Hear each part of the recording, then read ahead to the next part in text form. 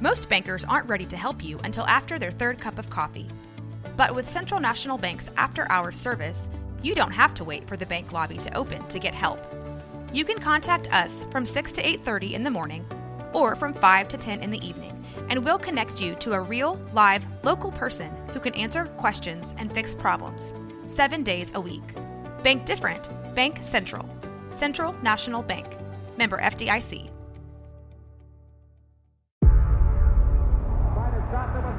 Before history is written, it's played.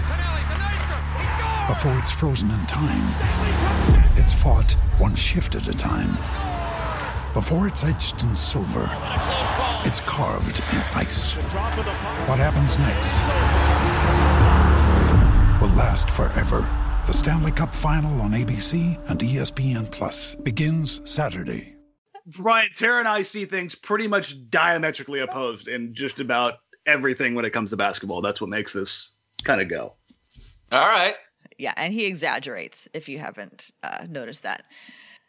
Hey, what's up, Blazer fans? Welcome to the Blazers Edge podcast. I am Tara Bowen-Biggs, joined as always by Blazers outsider Danny Meringue. Danny, how's it going? It's going. Look at this. We got the video camera rolling this time. So I know we are like super high tech. We're pretending that we're way more together than we usually are because we have a guest today. First time on the show. So happy. First time, long time. Yeah, first, I don't know. We don't know if he's ever listened to us. He may have never listened to this before again. So let's not assume anything, Dan. But we want to welcome Brian Noe to the show from the Brian Noe Show of 6:20 a.m. Rip City Radio. Also has weekend spots on Fox Sports. Brian, welcome to the show. Thank you. Thank you for having me. Now, I just want to dive into the background, Tara, with the Rip City banner. Like, the leveling process is not quite there. What was the issue with that? Well, if you could see the whole thing, you would see it's actually artistically draped. What you're seeing, what he's referring to is in the background is my Rip City flag, which was given to me by my former co-host, Joel Wolfenstein. And like I said, if you could see the whole thing, you would see that it's quite artistically draped. However, you're only seeing a corner of it. So you're not getting like the full effect. So it'd be like looking at the Blazers and like only looking at Mario Hezonja and not the whole picture. Oh, wow. What? I'm not making any judgment. I'm just saying if you looked at one Blazer and not the whole team. That was a line out of my bag. I don't know what you're insinuating. I would say it looks more like Wenyen Gabriel. It's giving me hustle. It's trying. Yeah. It's really trying to hang on there. I would just like to point out that I said that with no judgment whatsoever, and you guys were the ones who rushed in with the commentary. So don't try putting this all on me. I really enjoy the fact that we have three very different dynamics going on in our backgrounds right now as we're talking about Tara's flag. Yeah, Brian's still got his Christmas tree up. Brian has his Christmas tree up. And this is a real thing. And when do you take it down, Brian? Okay, it stays until Super Bowl Sunday. That's the baseline. Now, Super Bowl Sunday is passed. Right. So I look at it where it's basically 3 weeks old. You know, some people look at it from Christmas and a couple of months. That's not how I get down. It stays up until at least Super Bowl Sunday. Until it comes down. Well, the thing is, it's until it comes down. It's 3 weeks old, air quotes. But yes. I mean, I feel like that's like 90 in kindling years. Something like that. But I love it. I love the star. I love the lights. Yeah, I don't want to part with it. It's a nice little ambiance. I mean, I'm literally stuffed in a corner of a room right now because the entire house is being remodeled, and I have stuff just piled around me in this little tiny shoe closet. So I can't really say anything right now. So listeners will have clued in that this is the first time we've ever actually video Skyped before. So hence the 20-minute discussion on what our backgrounds look like.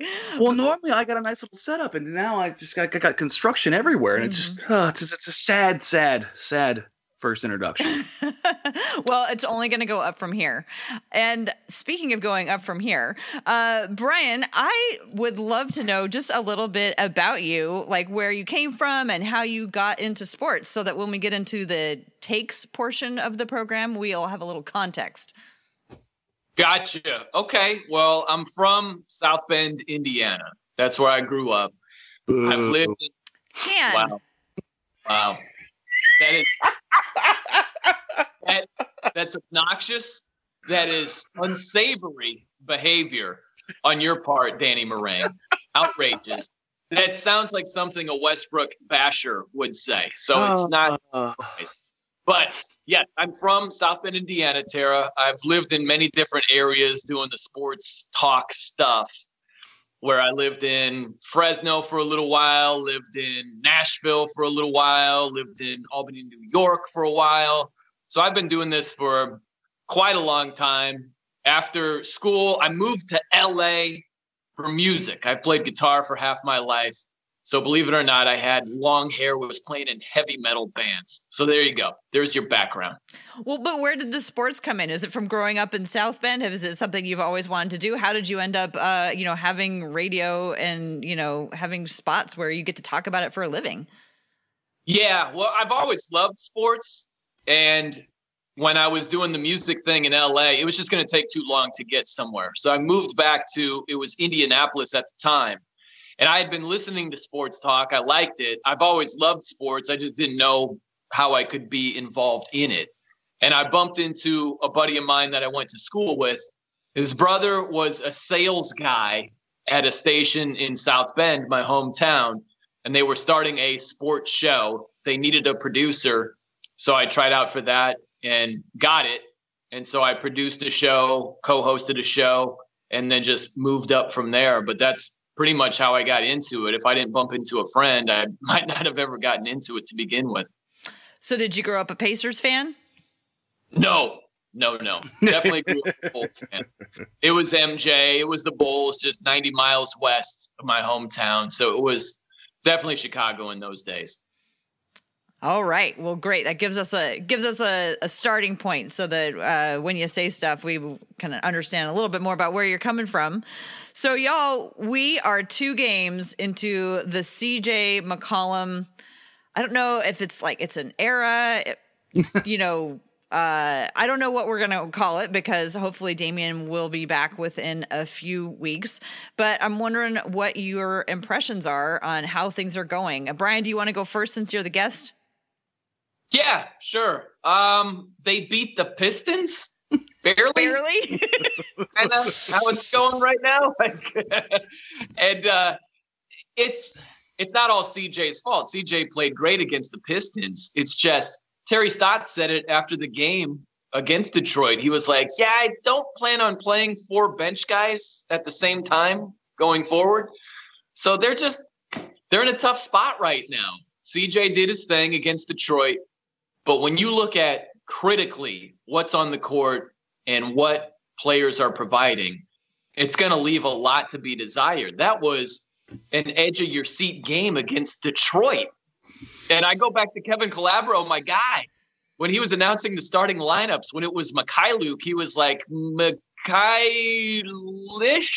I don't know who this guy is. That's who Detroit had on the floor as starters. Yeah, that's when you looked at the the Pistons game, you had to have the photos side by side unless you're covering these guys. It's just the reality of what that team was last night. I mean, I'm just trying to look at the roster from last night. I knew everybody who played, but I had to double check on Snell and Galloway because I was like, oh, that's right, they're there. And then obviously Henson and Knight both coming over from the Cavs. It was like, oh, crap. I'm so used to Brandon Knight being hurt that I didn't even know he was active until he subbed into the game because it's seemingly been gone for a couple of years. But the frustration I think that has to exist for Blazers fans from that game last night has to be the fact that they damn near lost a game when the best player on the floor for the Pistons was Derrick Rose. Listen, we got to give Derrick Rose a little bit of credit here as far as like how he's rehabbed his basketball career. Like he's actually an effective player. He's a solid player. He can't shoot to save his life, but he's an effective player. But if we're talking about how good the CJ McCollum era is, I feel like we should and CJ definitely outshined him, but I think even the collective group that they have, if you're putting them down on paper, CJ, Melo, Ariza, even Trent Jr. and Simons, I think you look at that and then you look at the Pistons and you go, I'm sorry, what? Like, yeah. Don't get me wrong, and I don't want to take too much shine away from Christian Wood, because Christian Wood's going to be a stud coming into this league. He's a guy that they literally cleared room for to give him this opportunity. I think he's going to be a very, very good pro as the year goes. Maybe even play a decade long. Tara's just rolling her eyes now. Back? Is that what you were doing right there? What's that? Was that an Andy Dalton callback? No. We'll touch on that one, I'm sure. But no, okay. I have said since Gary Trent Jr. was at Hoop Summit 2 years ago that if he figures some things out, he'll be in the NBA for at least a decade. And that's been kind of the point that I keep reiterating, because he's got a skill set and you talked about it a couple days on the show, about, guys like JJ Redick and Kyle Korver and the shooters. But if you can add something else to that, like Gary seemingly has defensively, you can stick around the league for approximately 10 years. Yeah. Give or take. And I've been begging all season for Dan to say specifically what we can all enjoy about Gary Trent Jr.'s game, because I love Gary Trent Jr. and I have all kinds of things to say about him. And all Dan will say was, yeah, if you figure some things out, he's going to have a 10-year career, decade career. So anyway, I think we've established we're going to have a decade career, but it's going to be a good decade career. And my point has always been not that he's just going to be like, somebody's 10th man off the bench, that he's going to be an important part of a real NBA rotation. No, he could legitimately be, if he elevates up and continues on his trajectory, he could be not a Chris Middleton, like top tier elite 3-and-D guy, because he doesn't have the size. But if we're talking like prime Danny Green with maybe a little bit more of a handle without having some of the length, I don't think that's anywhere outside of the realm of possibilities. And for people who are like, it's an okay player. No, that's a damn good player. That's multiple time champion with multiple teams, Danny Green. Like, that's a very good player for everybody trying to establish where pecking orders are. It's almost like being slightly better than Andy Dalton. Well, wow. I'm just glad they signed him for 3 years so that we have him at least for one more season. But let's dive a little bit more into, though, what we can about what we have seen from CJ, because this is CJ's chance to shine. He's been handed the ball, and it's time for him to take over. So what did you see that worked well for him, and what did you see that was more of a struggle? Well, I just saw that he hit a rough patch for a few weeks where his shot just wasn't dropping, but he was very efficient. He shot 50% from the field, and you saw the all-around game. You saw him shoot from three. He nailed a couple of them. He has that weird sort of herky-jerky, go down the lane, get some space, the mid-range game. So you can see what he can do, and his shot just hasn't been dropping as efficiently as of late. So it was basically a callback for the type of player that CJ can be, especially when Dame isn't on the court and he's asked to do a whole lot more. Like, he's fully capable of doing what he did last night. It wasn't anything that was, oh gosh, I didn't know he could do this. It was just, he just hasn't been very efficient leading up to last night. It was nice to see him be efficient again. I'm going to get a little nitpicky here. And we talked about this earlier, Brian. Yeah, I know. And I was clicking through some things as I was starting to think about this. I think the one thing that, and it's unfair to totally go this way. So I'm more posing it as a question than anything else. Because we only get to see CJ in these instances when Dame goes down, it skews things because there's a major option that's not on the floor. But the one thing I seem to notice when CJ's running the offense, let's go back to the Milwaukee game when guys were still healthy, or healthier, let's say. And he gets fantastic production. And again, over these last two games, he's averaging incredible box score numbers. But when I look at his assists look and feel different in that where Dame doesn't always get these double-digit assists, where it seems like when CJ's in running offense, he does. I feel like Dame gets a lot more hockey assists where he's creating, but it's creating in more of the team concept, where when CJ's creating, it's a different type. It's a direct creation. Like the creation is coming solely based on the pass that CJ McCollum is making. So, for instance, last night, CJ draws two, and has that slick little dump-off pass to Hassan. CJ draws two late, finds Melo on the wing for basically what ends up being the game winner. A lot of it is this primary creation, which is a fantastic skill. But when we watch Damian Lillard, he draws that same play, and it kicks out to the wing. Now the defense shifts over because they have to recover because they collapse so hard on Dame. And now the whole defense is in rotation, and that's how you get more guys involved. It swings from the corner, back up top, back inside, back outside, and you see the defense scrambling around. But at the same time, it's hard to evaluate that with CJ right now because he doesn't have Dame out there to have that gravity that CJ is obviously giving him when he's on the floor.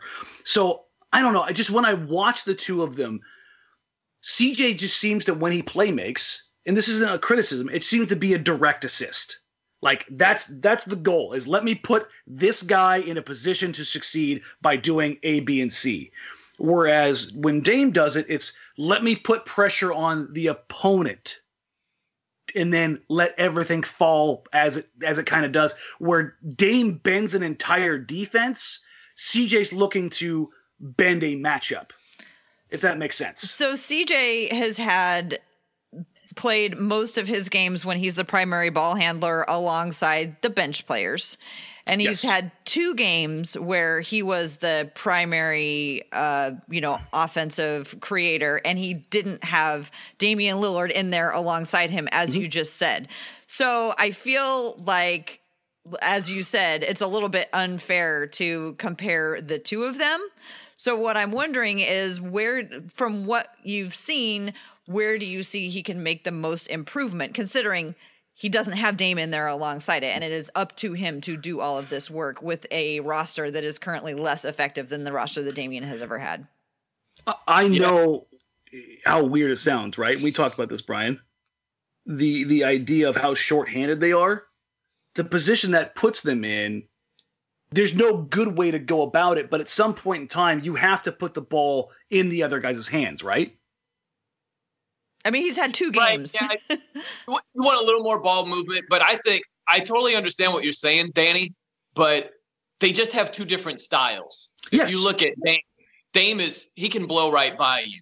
And while CJ can do that, he's more left to right. Mm-hmm. He's not going to blow right by and create these other opportunities to set guys up or have the hockey assist, if you will. So I look at that and I say, this is just who they are. You know, I don't see CJ having that same blow by you element to his game, and he's just not doing it. He's just not the same type of guy. So when he's running the show, that's what you're going to get. It's going to be a different version of the Blazers, and there aren't going to be as many opportunities because CJ can set up his own shot all day and get a guy leaning one way, go the other way. He's got counter moves for days. But when it comes to setting the other guys up, and the movement off the ball leaves a lot to be desired too. So you couple those 2 things together and you're going to get a team that doesn't have a whole lot of assists. I'm glad you brought up the movement off the ball, because over the last 2 games, there's been a lot of times where I looked down and wondered, like, who's moving?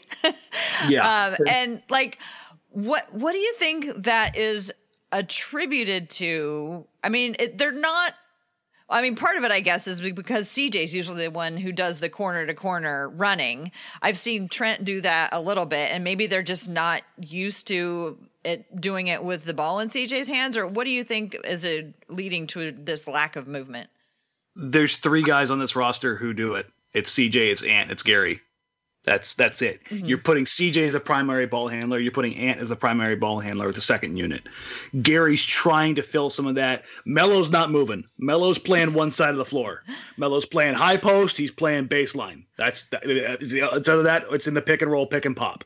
Like that two-man game that CJ and Melo ran last night in the fourth quarter, they played it on the right side of the floor, I think, for the final 6 minutes of the game. Like they have spots. They're just that's the Melo spot. Like that's where he's made his career, is on that side of the floor. Hassan, what have we said about him all season? Please roll harder to the rim. We're 60 games in. It's not going to change now. So you've got two guys out there already in the starting lineup who aren't moving around a ton and playing the Terry Stotts flow. Like, we all have our complaints, I think, about how, well, maybe not Tara because she loves them both dearly, about how Mo and Chief fit into the offense last year. But you're talking about two athletic guys who, well, when engaged in Mo's case, were willing cutters, willing workers. Right. Where that's very different now. I wonder, too, if you take a guy like Jake Layman, if you follow me like this, if Jake played on this Blazers team, I don't think he would cut as much as he did last year when they played a different style, because it's more isolation. It's more CJ doing his thing. It's more Melo doing his thing. It's not to say that he would never cut because he's that type of player. Yeah. But I do think he would cut a little bit less because it's a lot more ISO-driven basketball. And so if you look at Whiteside, if you dump it to Whiteside and he does his thing with his odd push shot that's effective, it's kind of somehow it goes in. Like, it's kind of odd looking, but it's effective. Yeah. You know, that's what Whiteside does with the shot. I wonder how much is Gary not moving a ton off the ball, if it's just them, their style, or it's sort of a byproduct of this specific offense too. I think it's a mixture of both. Yeah. It's probably a fair comparison, because you can't rotate, you can't work off ball unless all five guys are on that same page. Melo has been a primary ISO guy his entire career. Hassan has never really been a primary role guy. CJ, as much as he runs off ball, he's a great catch and shoot 3-point shooter. That's not where he gets his usage yet. He gets his usage with the ball in his hands. And like you're talking about, that shiftiness, they're drawing up a play right now, and this is what I saw at least in the first quarter of that game against Detroit. That first quarter was like CJ at his best for CJ, in that they ran Spurs early offense, they ran drag screens, they ran slight double picks. And it was shot. I can't remember how many.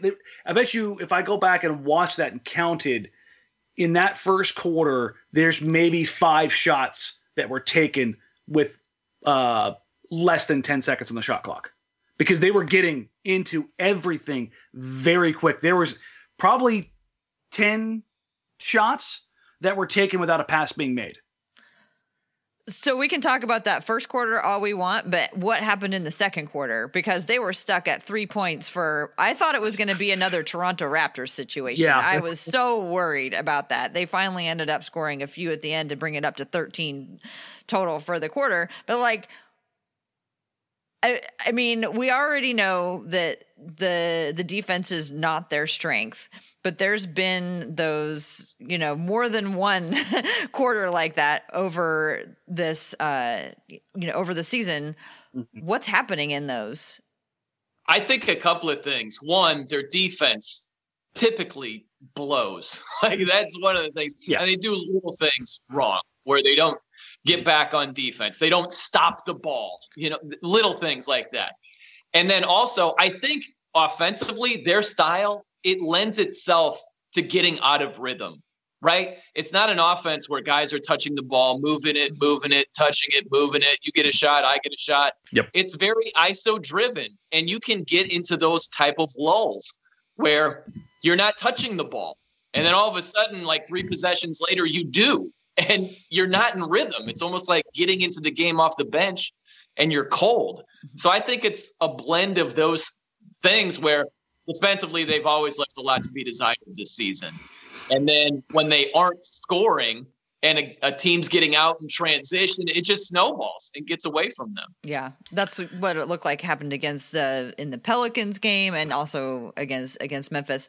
And it's kind of like we've touched on it already, that like relitigating everything that's happened with this particular roster, like I'm not sure how much it's worth it. Exactly. So I kind of want to move us on to, because we got some really good listener questions. So before we do that, do y'all have anything you want to finish up with about the last couple of games? I would just say that, like, I've tried to walk this line. You and I have talked about this a ton this year, Sarah, and hell, Brian, this idea of being critical on things that you need to be critical on, while not like just hammering down and just beating it in, because they are so shorthanded and they are the island of misfit toys, and nothing really fits together right now because of so many different variables.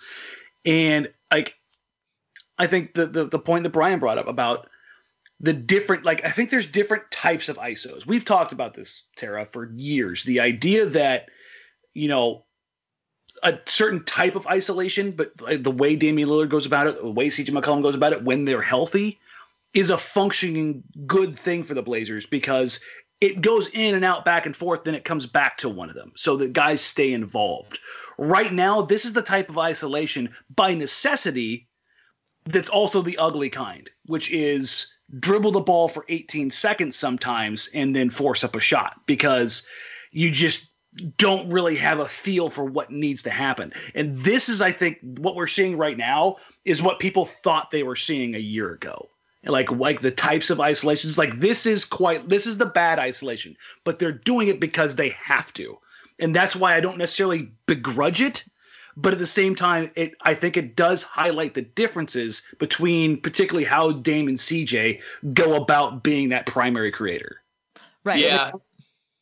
It's a frustrating season. The best way I could put it is they didn't have one lead against the Pelicans. They grinded it out against the Pistons, and you see the injured players. I'm not going to put it all on the injuries, but that factors in greatly. When you see Dame on the bench and Nurk on the bench and Zach on the bench and on and on and on, that when those guys are healthy, this style of basketball is going to look much different than it currently does. Yeah. So it's one of those deals where I get it. We're breaking it down. We're looking at it for what it is. But when they get their guys back, it's going to be completely different. Mm-hmm. Please, God. I have to say one moment that I enjoyed. Like, it was about partway through the third quarter. I was like, I said to the person that I went to the game with, I was like, okay, we've got to figure out a way to enjoy this, because this is not the normal Blazers. We have to we have to figure out what angle we're going to approach this with. So we started watching Damian and what he was doing on the sideline. And at the very end of the game, when it became clear that the Blazers needed to make the run to push this away, it was one of the last timeouts where CJ and Dame were talking, and you could just see Damian saying, you need to take over this game and win this game. This is all you. This is all on you. And I just thought that was interesting, because I thought, how many nights over the last 6 years has Damian been the one who had to say that to himself, basically? Yeah. And now he was like, CJ, you have to do this. This is, if we're going to win this, this is all on you. And then he went and he at one point he scored like 9 points in a row. That it was just like, that if you're going to win a game, that's what you have to do. And no one's going to be able to ever tell these guys, don't go out and win this game. I just thought that was interesting to watch Damian share that with CJ. And you might think of this too, just as a silver lining. They're taking their lumps right now, but a lot of dudes are getting playing time that wouldn't be getting playing time. And that can be really helpful when the big dogs come back and they're healthy. Ant getting that time, Gary getting that time, both those things are good things for this franchise. But on top of that, give me my Wenyen. Give me my Wenyen Gabriel, baby. So tell me what you are liking so much about Wenyen Gabriel. He's got a basketball IQ, and you can see that come through the fold in a lot of different ways. There was a time during the game last night where Hazonia, Little, and Wenyon are all on the floor at the same time, and it's crazy to think about it. That's the most switchable Portland has been defensively all season. And they were communicating, they were switching, they were recovering, they were hedging, they were getting back, they were being physical at the point of attack, they were denying drives, they were bumping cutters, and it was like, good God, it's only 5 minutes of this, but this is fun. Wenyon, I think he ended up with 4 points, 5 rebounds, but I don't care about the box score stuff with him. I do not care. I want to see how he impacts the game without his hands being on the ball, because as an end of rotation guy, that's how you get measured. How many wins do you get without touching the ball? And he was everywhere. He created an entire possession all by himself on the offensive glass. Boxed out 2 guys, tips out a missed shot to Melo. Melo misses it again. He tips it back out over 2 guys again. Just hustle, putting bodies on guys, getting after it. Gets back down defensively, gets caught on a screen, fights over, recovers, alters a shot. It comes off. They grab an offensive rebound. He alters another shot, boxes the guy out, and then CJ and Trent are going off the other way. And it just kept going. And it was 5 minutes of just ratchet up to 11, but it was controlled chaos. He's altering shots. He's being physical without. There was a play he got called for a foul on, and I watched it back probably about 10 times. It was the block shot. They said that he got him, up top. If they wanted to say they got him down low, fine. But he challenged it vertically and got a block, and I'm just like, he wasn't even supposed to be there. He rotated over from the other side, and he played it perfectly. Like, there's so many fine points, as simple, quote unquote, as the Blazers defense is supposed to be, for whoever's playing that center position to be the guy who comes above the free throw line and hedges or puts pressure out there to recover, to play the pick and roll depth properly. There is a lot of nuance to that, because you have to understand where the other 4 guys are at and where those angles are coming from. And for him to do that in such a manner, in such a short time with so many different guys, it's really, really impressive. I think it was hilarious because he was talking, I think it was, he was talking to Brooke, but he was talking about the players that he knew before being a Blazer. And he said, Anthony Simmons. Yeah. And I'm not dogging him for that. It just shows that these dudes, they're just sort of thrown together. And it's going to take time for it to gel. There's no doubt. But I would build off that real fast by saying, he reminds me, although he's not the defender, he's not the rebounder, he reminds me of Dennis Rodman from the standpoint of he gets everything out of what he has, right? Like, he is a consummate grinder, and it's not like he's going to go through the motions. He's just one of those dudes that's going to be relentless. And I love that for a team like this, that since it's gotten to 2020, it hasn't been nearly as much on an effort level. Their effort has been pretty good in 2020. Some nights it's been outstanding. But you go back to some December was a nightmare. Yeah. So to have a grinder like Gabriel out there, it's nice. It's a breath of fresh air. I love how poetic you guys can both get about these guys who should be the, 12th, 13th player on the roster, but they're getting playing time. So expectations, delivery. Right. When you clear that bar, it's good. Yeah, it is good. But it's also like, next year, how many of them are even going to be back here? Portland, in my opinion, should tender an offer to Wenyon. He's a guy that he was a top prospect coming out of high school. He's a blue blood. He's, quite literally, he is a guy who has the physical profile that Portland is lacking right now. Long, strong, athletic, moves his feet incredibly well. Portland does not have any of those guys right now. And if they can get him for a minimum for a couple years, I would, or, a progressive deal for a young guy, I would take it in a heartbeat, because this will make you smile, Tara. Joe thought of this the other day. He's a little bit different because I think he's a little bit more athletic, and I think he can end up doing some more things, but he could be this new young Ed Davis. I see a lot of that in him. Huh. Interesting. I won't get poetic Tara, Oh, you about. already did. I won't get it about Hazonia. That won't be happening. Okay. Well, let's move on to some listener questions. Because we did have one about Hazonia. So let me go ahead and figure out where we're going to start. Okay. So this question is from Belgian Blazer, who asks, is there any hope for Rio being a serviceable NBA player? I knew he wasn't great, but I'm still somewhat shocked that he is this bad. Maybe it's a mental thing. And then he says, also, if I can add another question, what exactly is his role supposed to be? What is his skill set? So, keeping in mind that I like to keep everything as positive as we can and frame it in positive statements, let me hear what you have to say about Hazonia, Brian. Okay. All right. So that's a challenge for you, but you're a radio guy, so you can work on your feet. Oh, I can BS you. I can BS. I don't know. I've been talking to Dan for like 4 or 5 years. So yeah. I think it's just got to be a perfect scenario for Mario, because that tweeter is right. He struggles with confidence. You go back before the season began, in a preseason game, he's flying around. I know it's preseason. I get that.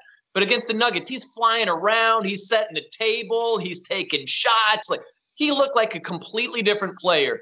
And then he got off to a rough start, and he got into his own head. So if he's playing for another team and has a different situation, and he gets off to a better start, yeah, you can tell that the guy has talent. In instances, you can see it. If it's a transition bucket, if he'll have a good defensive player, he's a hustle guy, he's a grinder. Like, he has some ability. It's not like he's totally horrible in every facet. He's just in his own head. He knows he's struggling, and he's got to be in a situation where he gets off to a better start, and he isn't in his own head. I had higher hopes for him coming into this year. I'm gonna make the comparison, and it's not because he's a white dude. It's because I think it's what's happened.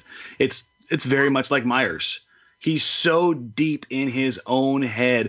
I've talked to plenty of folks around the team, plenty of guys who were out there with Mario, who he beats himself up.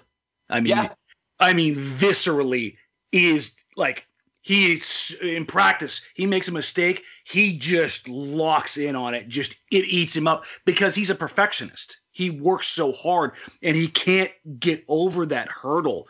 And I think you saw him when he was comfortable in preseason. And I'm not just, again, the preseason caveats, all that, throw it out the window. He was playing with confidence. He was flying up and down the floor. The second unit looked like it was going to have legs. It was like, well, damn, they're going to get out and run finally. And I know we get a lot of that in preseason from every team. But it looked more than just preseason-y. There was real competence and confidence. And for the second part of his question was, what is his role supposed to be? He was supposed to be 6'8" power forward Evan Turner. He was supposed to come in and help initiate the offense. He was going to be the focal point, a lead ball handler, a guy to generate looks for Ant to work off ball, for Gary to work off ball, to get those guys opportunities where they didn't have to grind so they could get easier opportunities. And I think he's more than capable of doing that. I mean, for anybody who doesn't get to the games early and see guys warming up, this guy puts in a hell of a workout before every damn game. He beats himself up so much, and he isolates himself so much from everything else around him that I think it precludes him from being what he can be. And I think you're right. I think he needs to get to the exact perfect place for it to work for him. And here's the thing, and this isn't a talent thing. I think part of it is where he grew up, his culture. It's very different from Portland. Nurk is from a very similar background and culture, and they grew up literally next door neighbors. But Nurk has Dame. Who does Mario have? Who is his support network? Where is his family? Where is his friends? I honestly think part of the reason why he played in New York and why we saw some of that stuff be well in New York is it's New York City. There's no shortage of Croatian people and culture to be around. It's very, and so at the end of the day, it would surprise me absolutely 0%. And at the end of this year, he went back to the EuroLeague. And it's not a talent thing. There's plenty of dudes in the EuroLeague right now who are balling out of their minds who are absolute NBA players. But I think it's a place where he becomes much more comfortable being back there. And again, it's not a shot at his talent because I still think he can figure it out because he's 24 years old. Yeah. It's crazy. He seems so much older for having played for so many teams. Yeah. He's like in his 30s easily. Yeah, he's one of those guys who's criminal. You just look at it, and this is the thing. He could somehow, like, something could click. Maybe this offseason, maybe he figures something out mentally, emotionally, spiritually, physically, whatever the hell it is, and he's able to get to a place, whether it's in Portland or somewhere else, where it all works together. Doesn't mean I think he's going to be an all-star, but it could certainly come together for him, and he can be a competent roster player that gets real minutes. I didn't expect that. I thought you were going to say a decade. He was going to have a decade-long career. Well, that put him at 34 now, so it's a little tough. But I'm kind of surprised that you went to the place that I would have gone, which was about who he's surrounded by. Because, how I've talked over the last couple of years about how guys find on the Blazers, you're in a place where you can learn how to find your own motivation. And when Nurkic found Dame, and, we've seen from the articles that people have written about him and his the relationships between the two of them, how that connection, helped unlock some of the potential that Nurkic had. And like I talked about it last year when Mo was playing best, it was when Nurkic was, slapping him on the butt and cheering him on. And guys like find those people to connect with who they're their teammates and they want to be their best. And like, I think that's why, when we get the best out of Hassan Whiteside, it's because he understands that his team needs him and he fully believes that he can do what his team needs out of him. And I think what you say about the situation with Hezonja is like, where he hasn't had time to get a relationship because everybody that he could have like really gotten close to, got injured, had somebody else that he was working with. And, he just kind of maybe got a little bit lost in the shuffle. The death of Kobe definitely didn't help. Mm-hmm. Did not help. Like that derailed a couple of these guys for a little while mentally. So, and I didn't get to that spot by myself. That's again from talking to people around the team who are with him on the road and out on the floor with him. Like it's something they all know. You can tell he wants it. It's not for lack of effort or he's lackadaisical. It's very much like Myers, a guy who wanted it so desperately, but he knows he's struggling and he can feel it. It was like when Myers got the ball and Moda Center was just like, oh, God, feel that. And he played feeding off of that. So it's not to put all the struggles on the crowd. That's not what I'm saying. I'm just saying if you start to struggle and then you feel those additional layers, it's not going to help at all. It makes you grip. And he's struggled with injuries early too, and he continues to struggle with injuries. So that can't be very helpful in getting his rhythm back. Okay, we got to move on. Yep, we'll go quick. Okay, so next one is from Matthew, Reverend Romulus. It seems less and less likely that the team will find themselves in the playoffs this year. How would you like to see the team approach the remaining games of the season? Such a great, thoughtful question. It is. It's very nice. I would like to see the young guys continue to get minutes. I would, if Nurk is cleared, if he's healthy to play, I want to see him get some minutes. I want to see him knock some of the rust off. I want to see him get over the mental hurdle of I can trust my body in game. That's important. So I want to see that, and I want to see them go to the offseason as healthy as possible. That'd be the worst case scenario if there's some type of major injury at the end of the season, but it's been a season full of injuries. Yeah, I'm in the same boat, and I'm going to use Brian's favorite two words: load management. Oh gosh. There's no reason. Here's the thing. I'd like to see them try.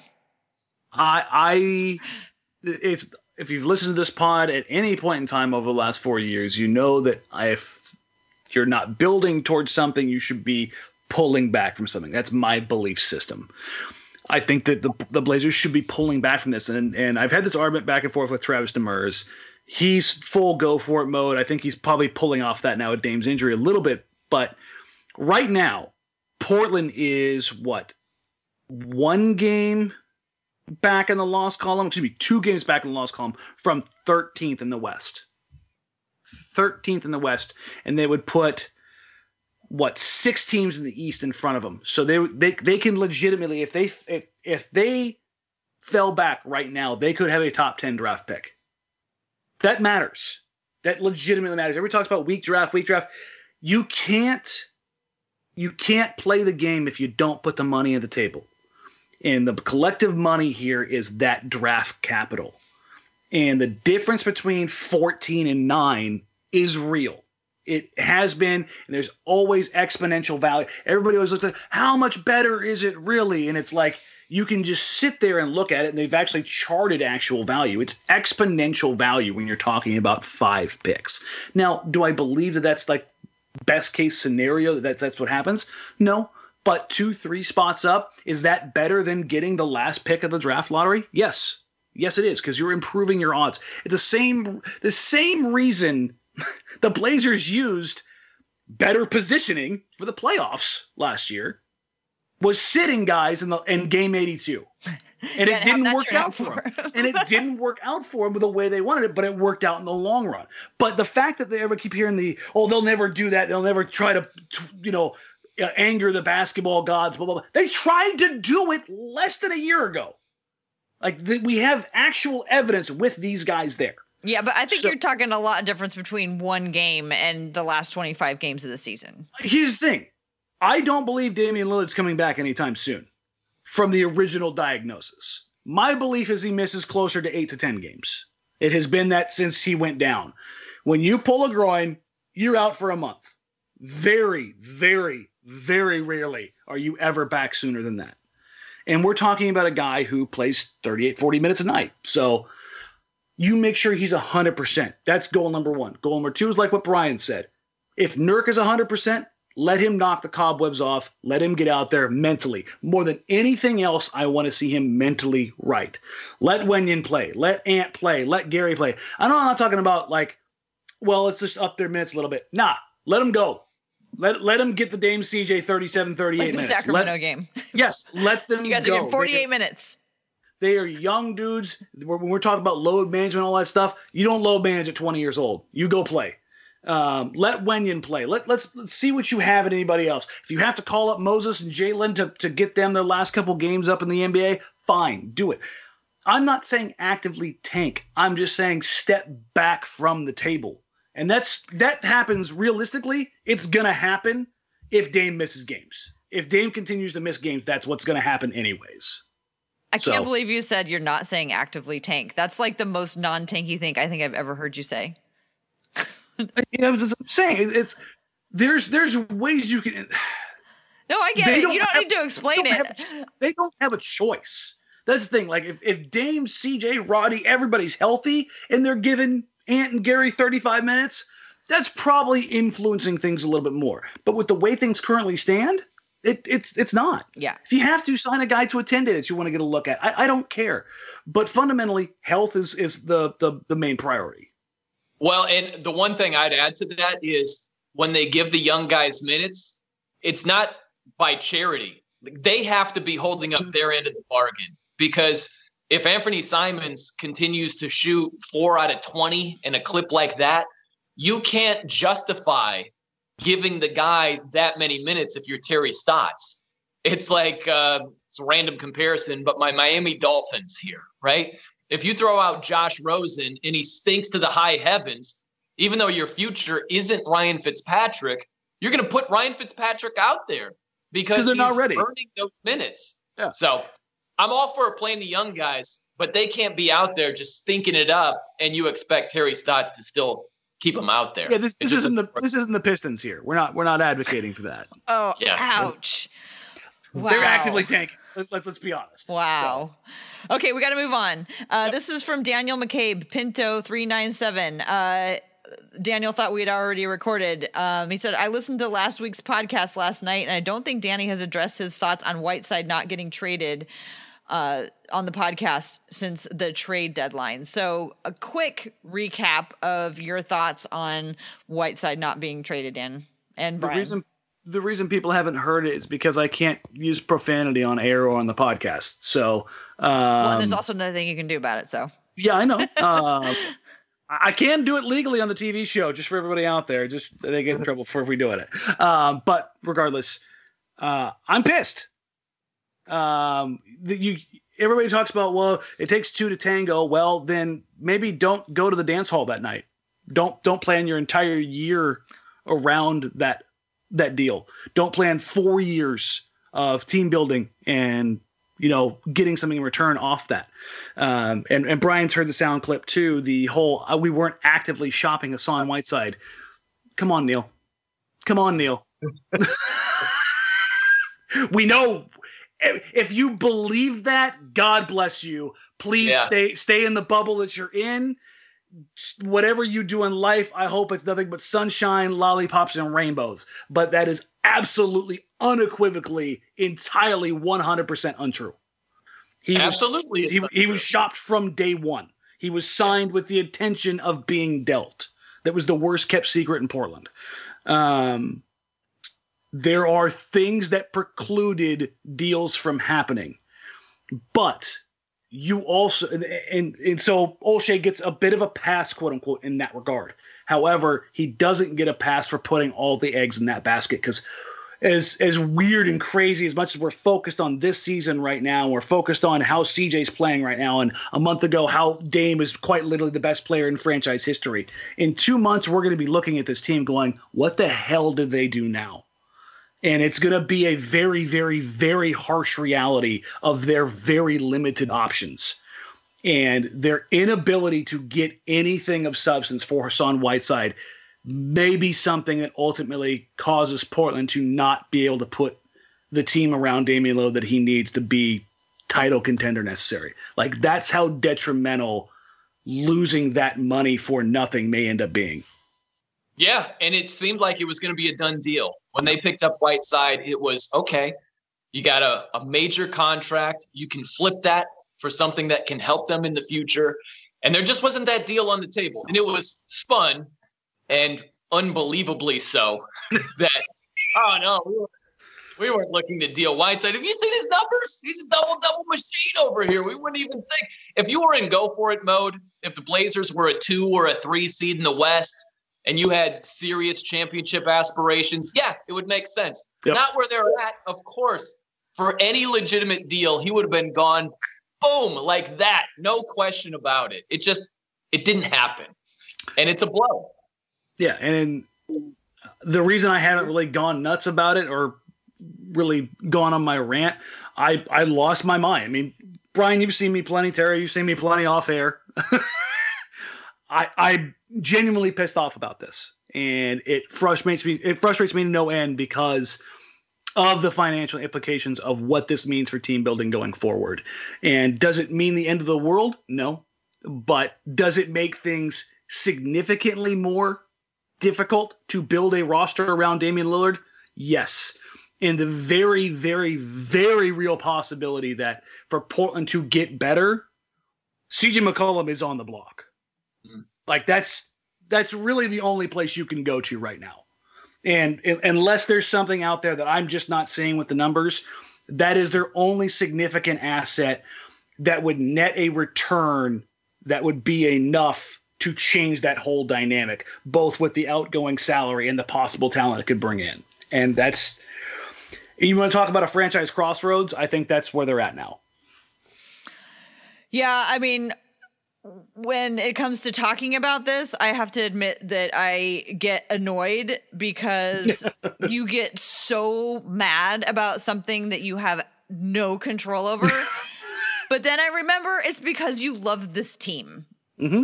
I mean, so that's the thing that people need to keep in mind, who are like, why is he so mad about this? Why is it's because you truly love this team and want this team to succeed. I want them to be successful. I want them to get the title. Brian and I are both St. Louis Cardinals fans. Brian, would you say that they're probably one of the 3 best run organizations in all of sports? Yeah, they're right up there. I mean, literal decades of success. It's because they line things up. They don't put themselves where there's only one move to make. They groom guys from a very young age, and they build up a lot like the Blazers do. They invest a ton in their own young guys. But when the time comes to strike, they strike, and they do it every single time without hesitation, both on the positive end and on the negative end. They let go a guy, Albert Pujols, who is their Damian Lillard, because the franchise continuation meant more to them than what history was.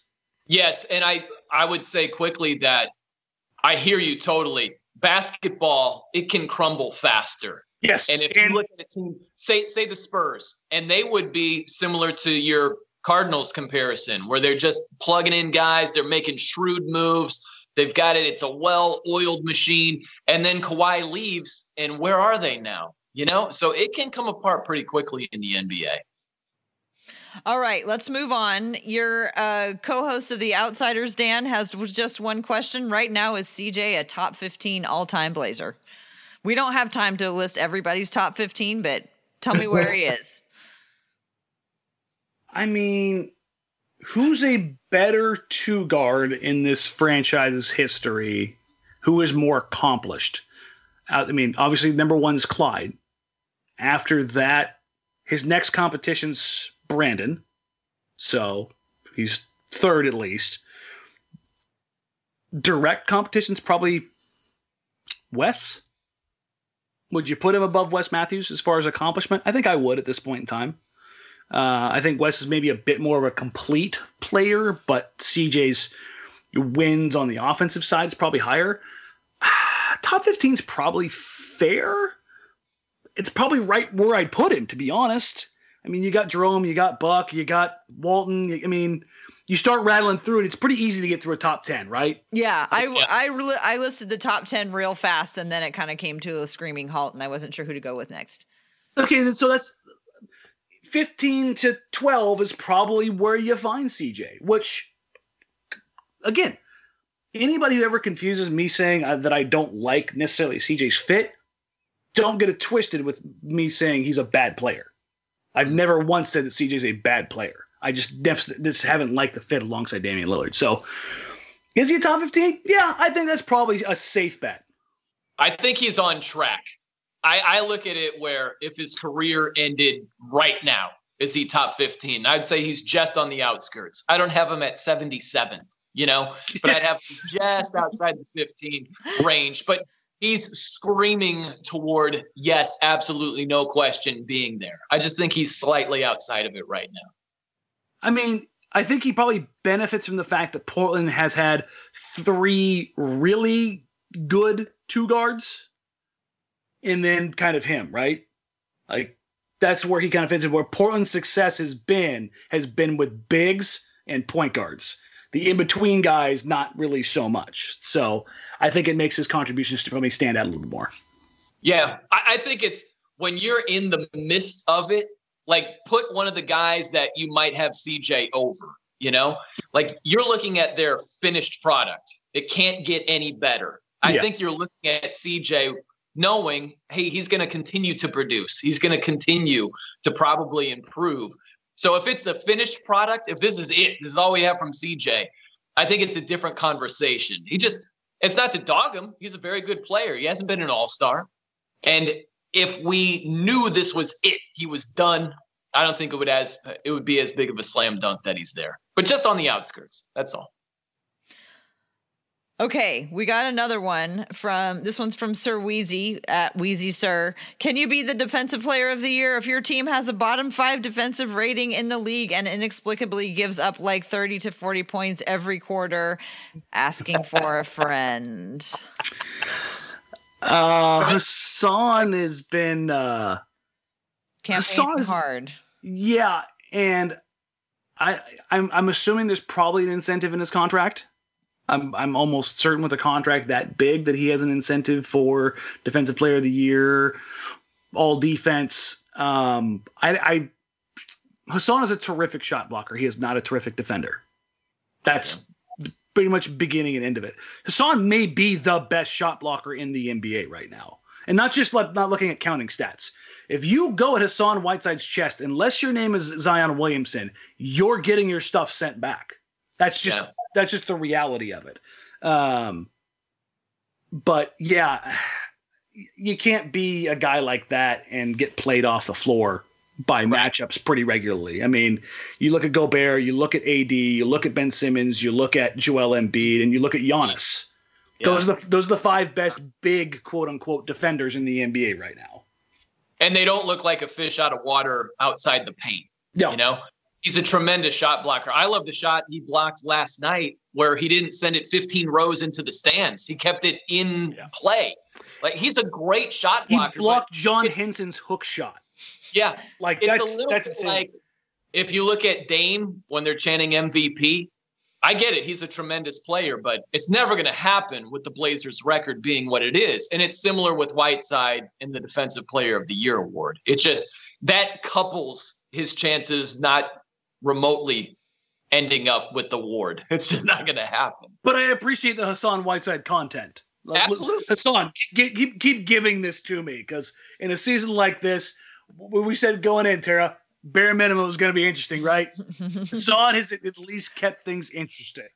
Yeah, he certainly has. And Hassan is one of those players that at the beginning of the year when he'd flex and carry on, I'd just be like, oh, come on. And then I realized that like that fuels him.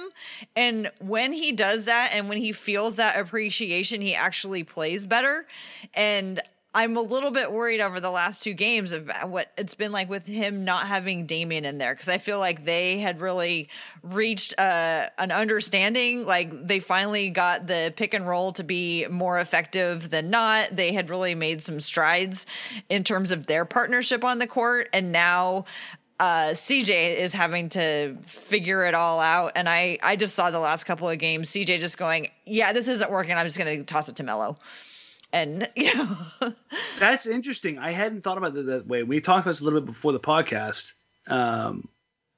It's not to sit here to bash Hassan, but over the last couple games, he has definitely been more emotional, more back and forth on the rails. As far as there was a particular couple plays against the Pelicans where he looked, he was high post. Gary had the ball top left wing, and he spun out twice in a row. The play was reset once. Both times he called for the lob or the pass over the top for the alley-oop, or just the lead pass, and he didn't get it either time. And he threw an absolute tantrum. He lost his mind. Number one, it's Gary Trent Jr. How many lobs have you seen Gary toss?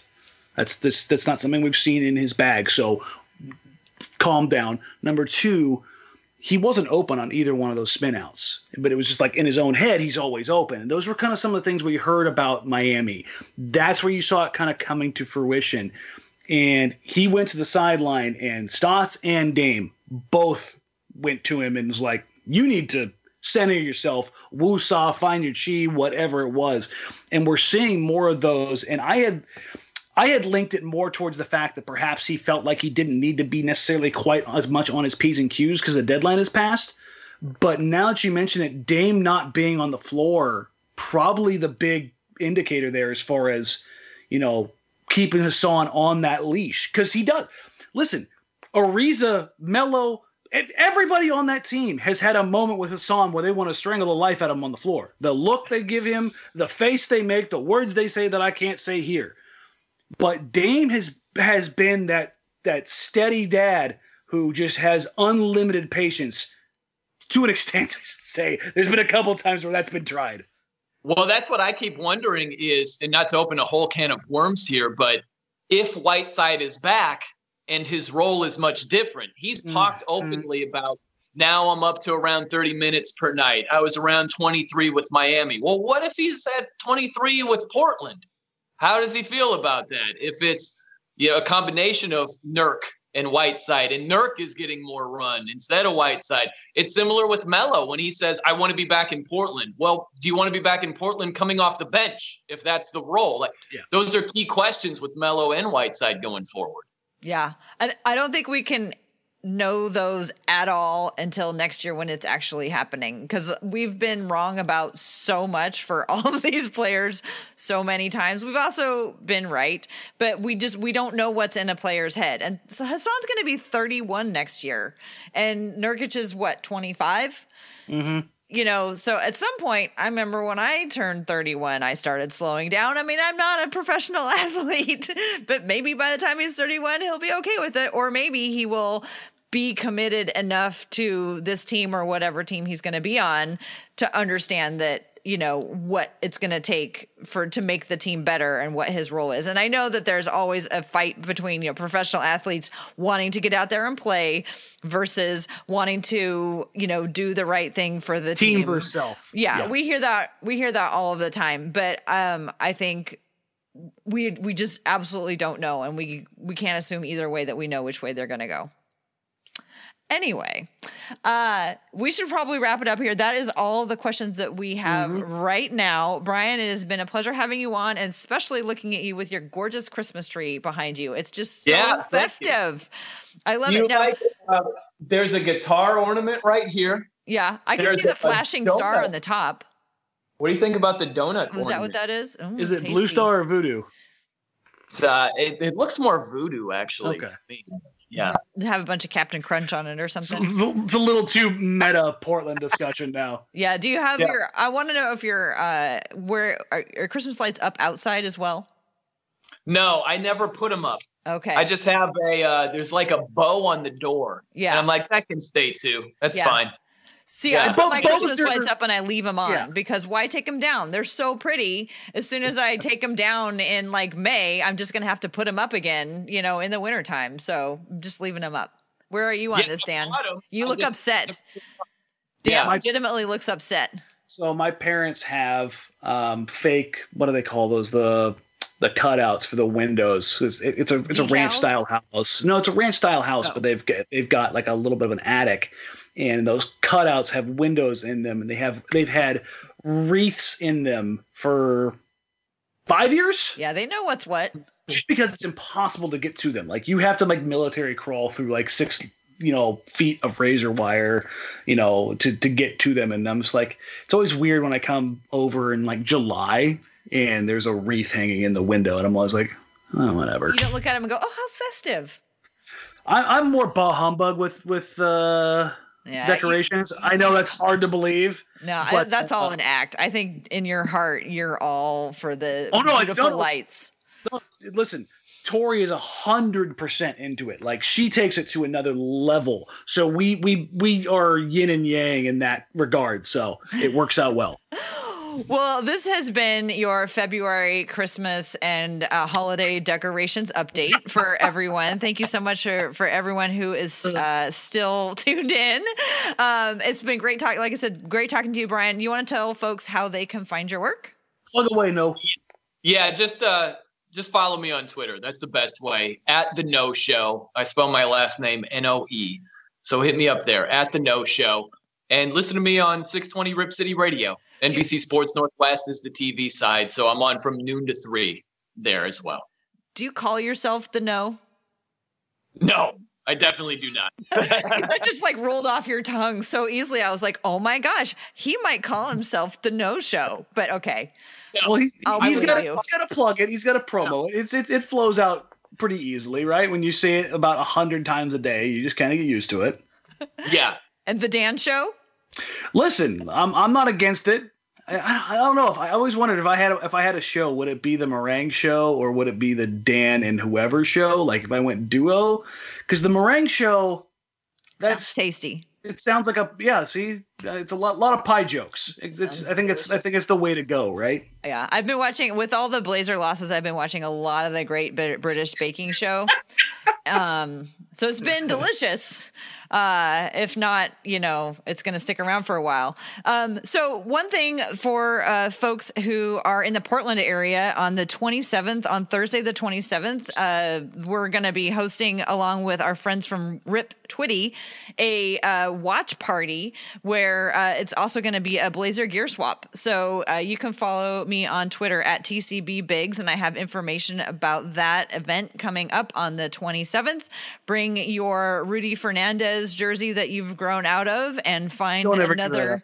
What? Don't ever give that away. Well, or you might find one that you like even better. So, come on, watch the game with us. We're going to have a great time on the 27th. Again, find me on Twitter at TCBBigs.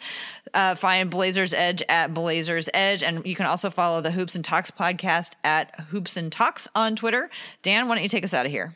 All right, perfect. Thank you, Tara. You can find me on Twitter at Danny Marang, at DANNYMARANG, at DMarang on all other social media platforms, because there's still somebody squatting on my handles, you monsters.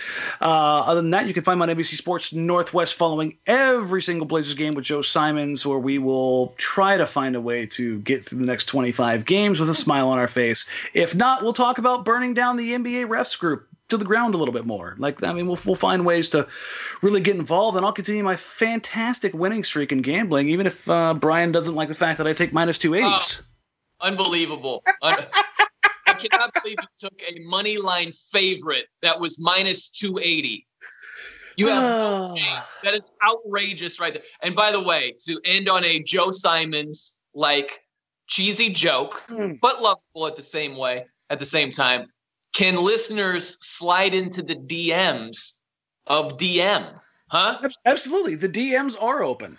Has the no-show been working on that this whole time? No, it just came to me. Wow. That gold just comes to him like that. DMs. That's right. And with that, thank you, Brian. Appreciate it. Thank you for coming on. For Tara, I'm Danny. We'll catch you guys next week, guys. Bye.